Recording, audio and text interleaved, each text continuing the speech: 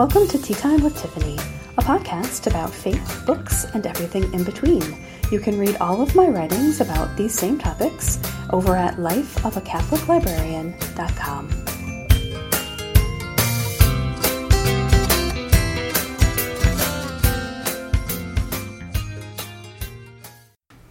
Hello everybody, and welcome to episode 105 of Tea Time with Tiffany, another summer edition.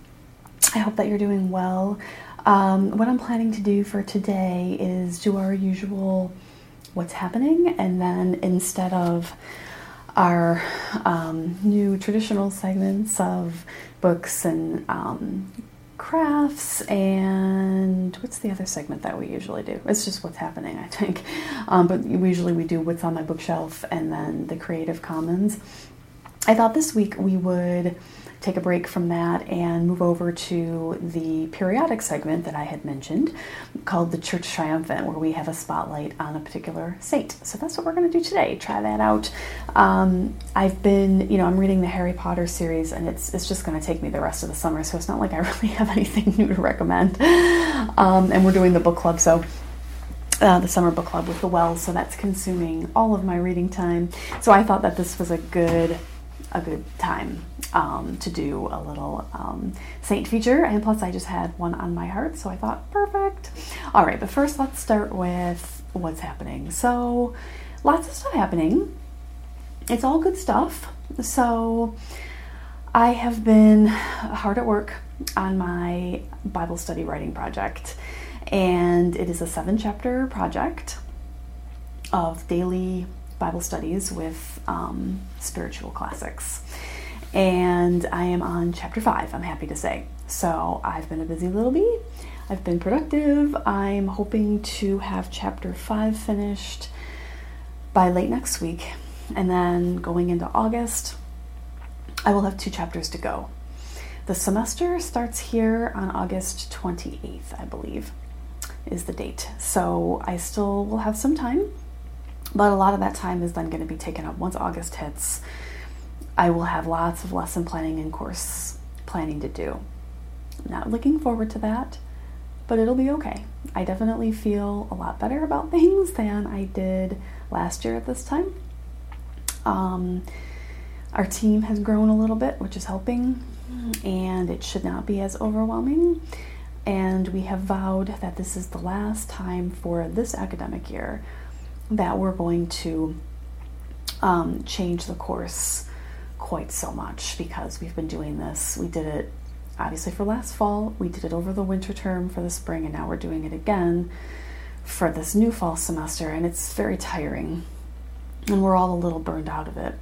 So, we have it the way that we want it for fall, and we're going to keep it that way for spring, because we just can't keep working up all of the energy to make these large scale changes and then adjusting to them. And we're all still teaching a lot of sections, and so each week you're having to familiarize yourself with so much new material.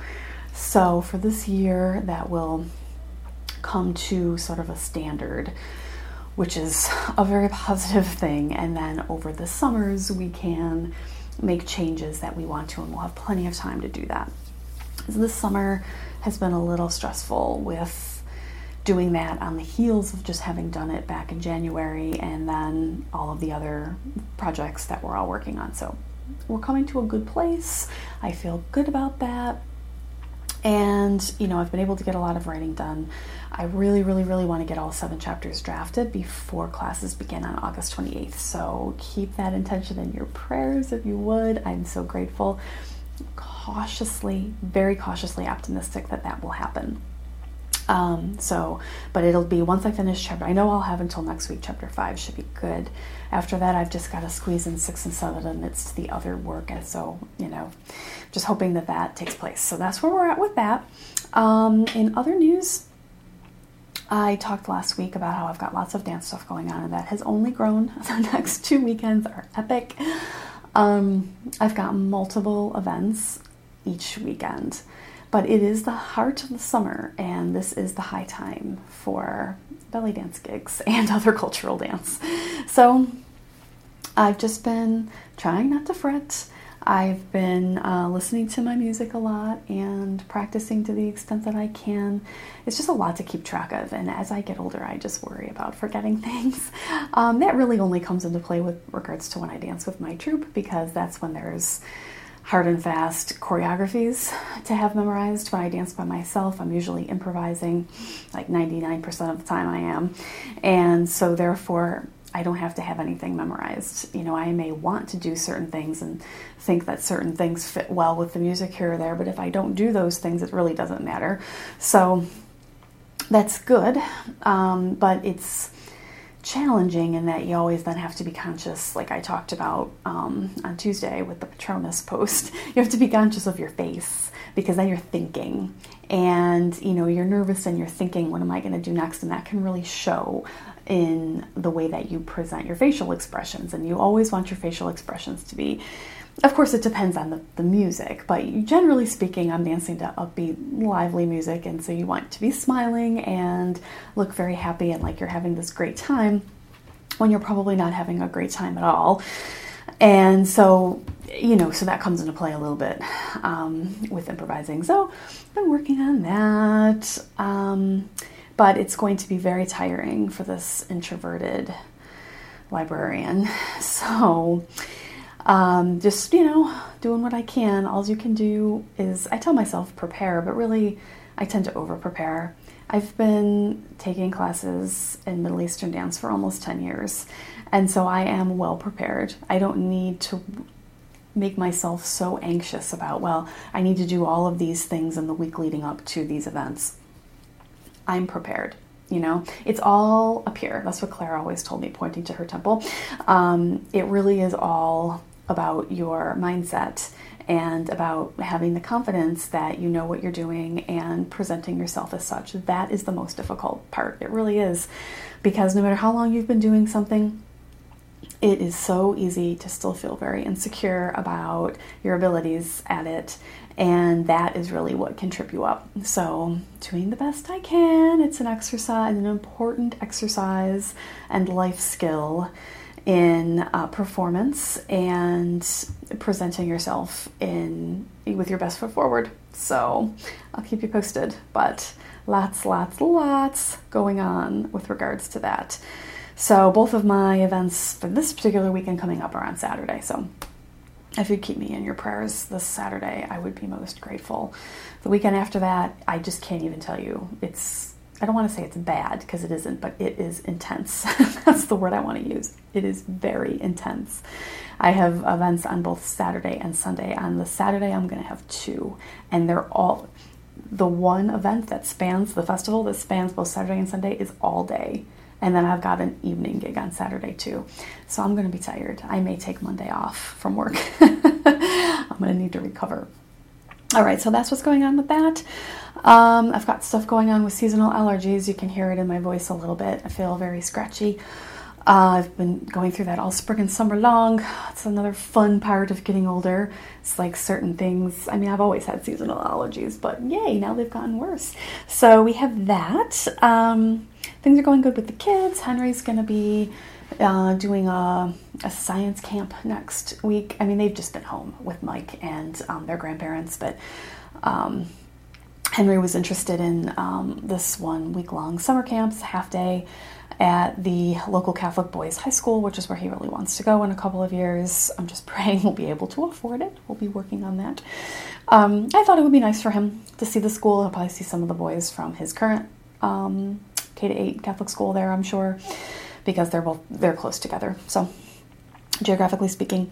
So he's looking forward to that. Anne has been as sassy as ever and is just looking so tall and big to me these days. She is really growing, and she's definitely looking like a first grader and not like my squishy little pre-K kindergartner anymore. And it makes me want to cry, so we're not going to dwell on that anymore. But she's doing really, really well. My wonderful Mike is also doing well. He's teaching for the summer. The summer classes are always, I'm gabbing. I'm supposed to be doing saint stuff. I'm sorry. I'll get back to that. The summers are always dicey because he's an adjunct instructor. And so what that means is that you're paid per course. you get a contract per course. You don't have like a full-time contract with a university where, you know, you're guaranteed to teach every single semester. It has always worked out for us. It gives him great flexibility with regards to the kids because he's able to pick them up, drop them off, because he doesn't have to like be in an office by a certain time and then, you know, be there until a certain time. It's been wonderful because he's been able to be with them, and he takes care of the grocery shopping and all of these things at home, which are such a blessing to me. So that's great. But in the summer, it's always a little bit like during the fall and spring semesters, it's never an issue. There's always classes. But come summer, it's always a little bit dicier because enrollment is so much lower in the summer, and if they don't get a minimum number of students to enroll, then they won't run the course. So, and that means, of course, he doesn't get paid. So we never know what's going to happen in the summer. And in the first session, we were hoping that 2 sections were going to run, and it looked like 2 were going to run. And then right before the class started, we had a couple students drop. And so then they went below the minimum number needed. And so he got 1 section instead of 2. Coming into the second session, it really looked like only 1 was going to run. But it's like, all right, well, you know, it's just part of it. And so we were just budgeting very carefully and all of that. And, you know, I really felt very blessed. You know, things were going just fine.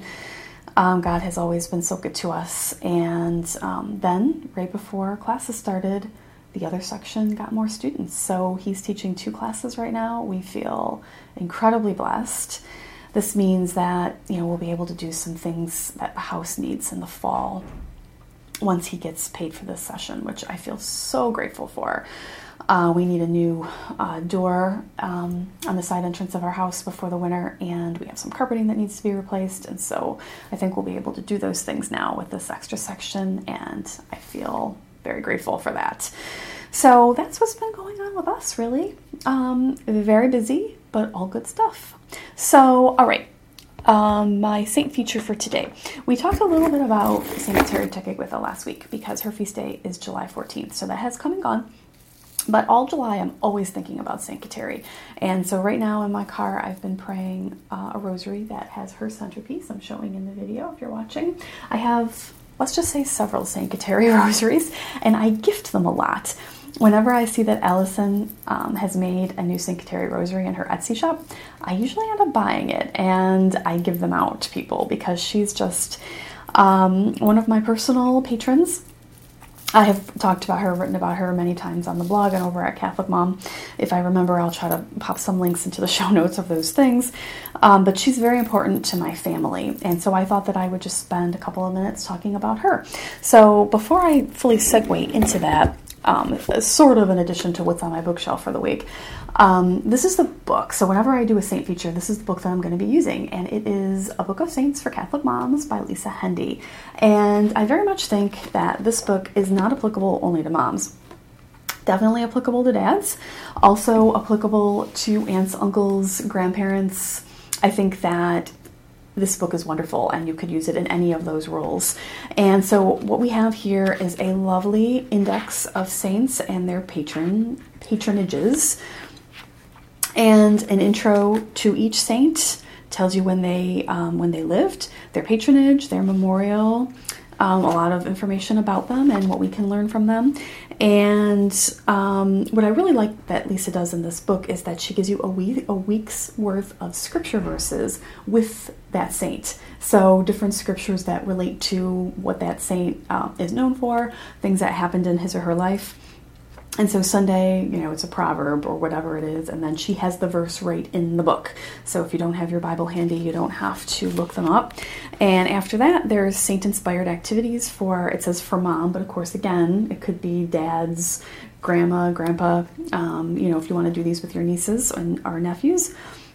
So an activity for the adult, and then an activity, something you can do with the child, and relating to that saint and traditions that they're known for. There's a prayer and we'll read Saint Kateri's prayer when we finish up here, and then something to think about relating to that saint's message. So really lovely. So you can take a saint, and for a whole week, you can sort of spend that week with that saint. And you can use this with the calendar. So as you move through the calendar year, you could look at a saint whose feast day is right around that time. and then incorporate it in then, or you could just pick them based on inspiration, whatever you're feeling. So it's a really nicely structured book. So for this week, I wanted to talk about Saint Kateri Tekakwitha. So she lived in the 17th century. She's the patron saint of environmentalists, also those who have lost parents, because she lost her parents when she was a young child.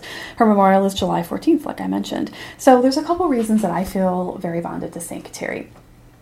I feel bonded to her as a Mohawk woman, and she also is originally from the Hudson Valley area of New York, so not far from where I live.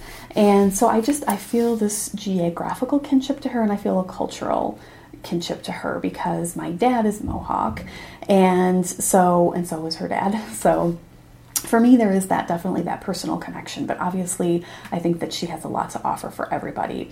But she lived in the 17th century. Her mother was a Christian, who was Algonquin, and her father was not a Christian. He was Mohawk, and they both passed when she was a child. They all contracted smallpox.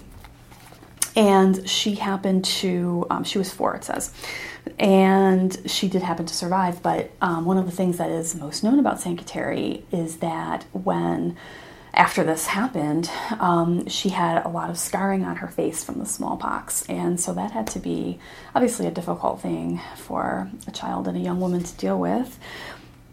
She was taken in by an aunt and uncle, and at this time there had been some Catholic missionaries in the area, and that was not necessarily seen in a positive light, because her community had their own spiritual traditions, and they felt that this was an infringement on, if the missionaries were an infringement on that. So there's definitely a mixed set of feelings, I guess, within the Native American community, understandably, about Catholic missionary efforts, because sometimes those efforts were heavy-handed, even if that wasn't necessarily the intention. Sometimes the intentions were not so good, because of course we know that there are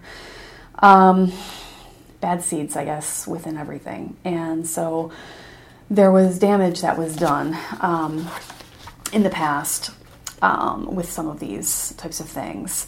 And so there's resentment then about the faith, because it was then connected with these more unsavory missionary efforts, or even the efforts that were well-intentioned were seen as heavy-handed, even if that wasn't at all what those particular missionaries were doing, just because of this historical background and because the people already had their own spiritual tradition that they were attached to.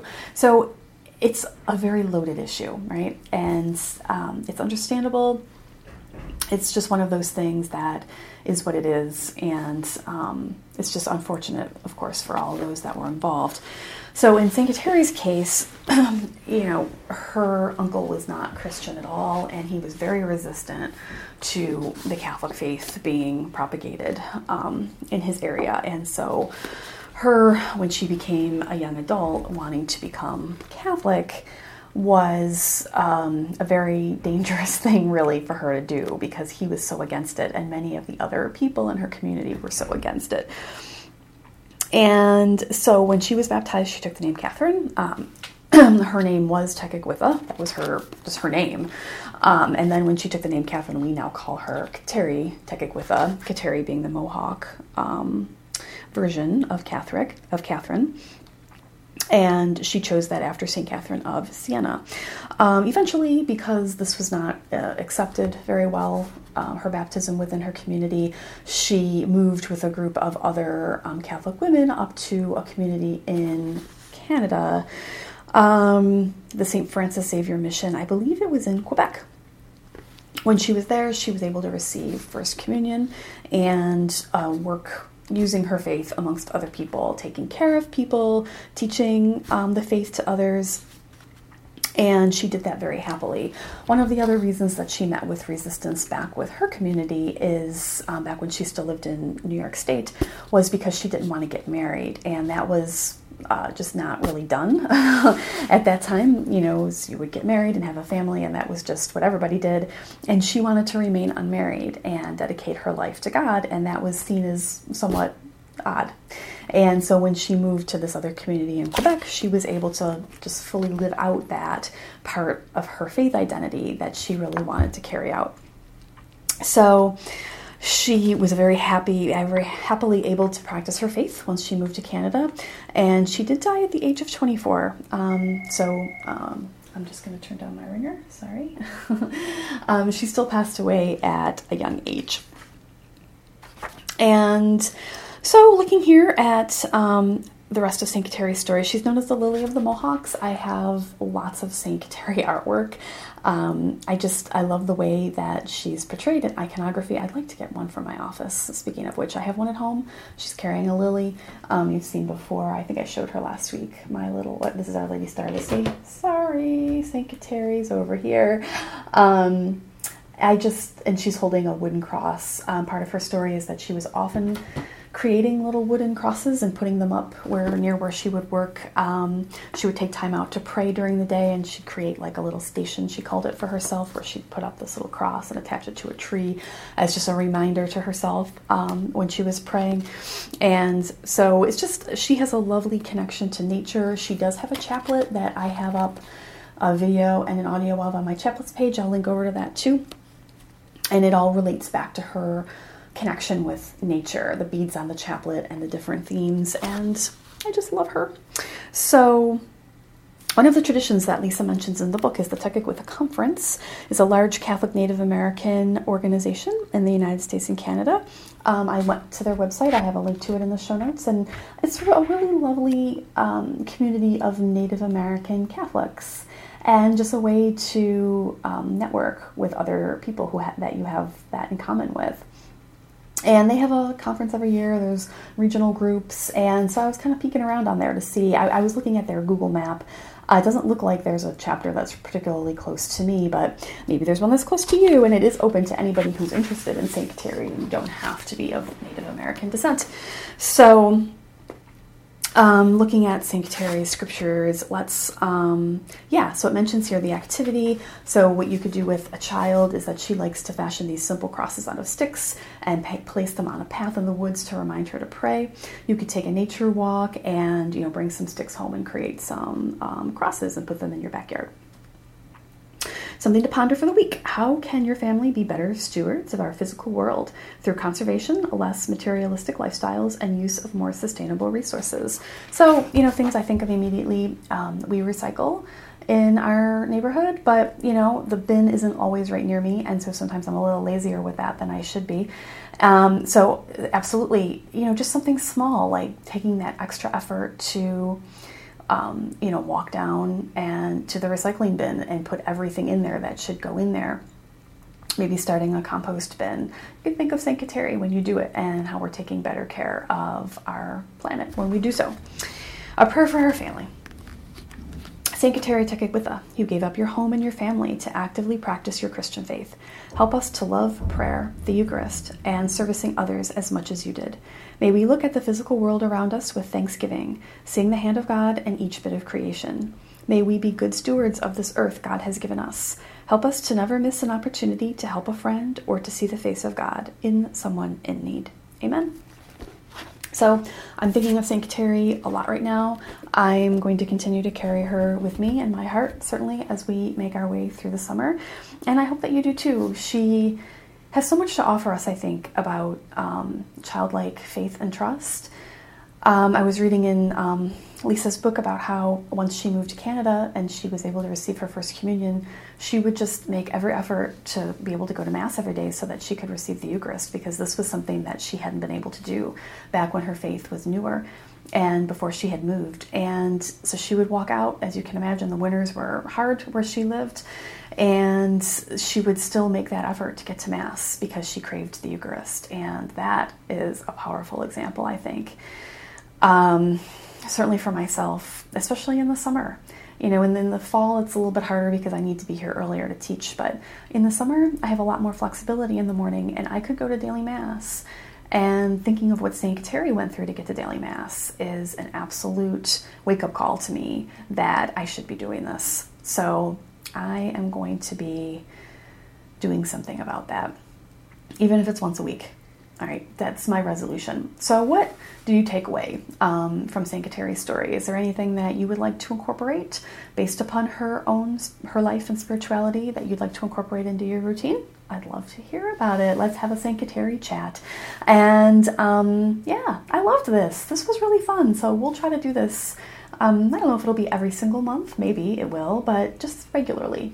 So we'll have a saint feature, another one coming up hopefully in August. So I hope that you have a wonderful weekend. I'm looking forward to talking to you again next week, and I'll see you then. Bye.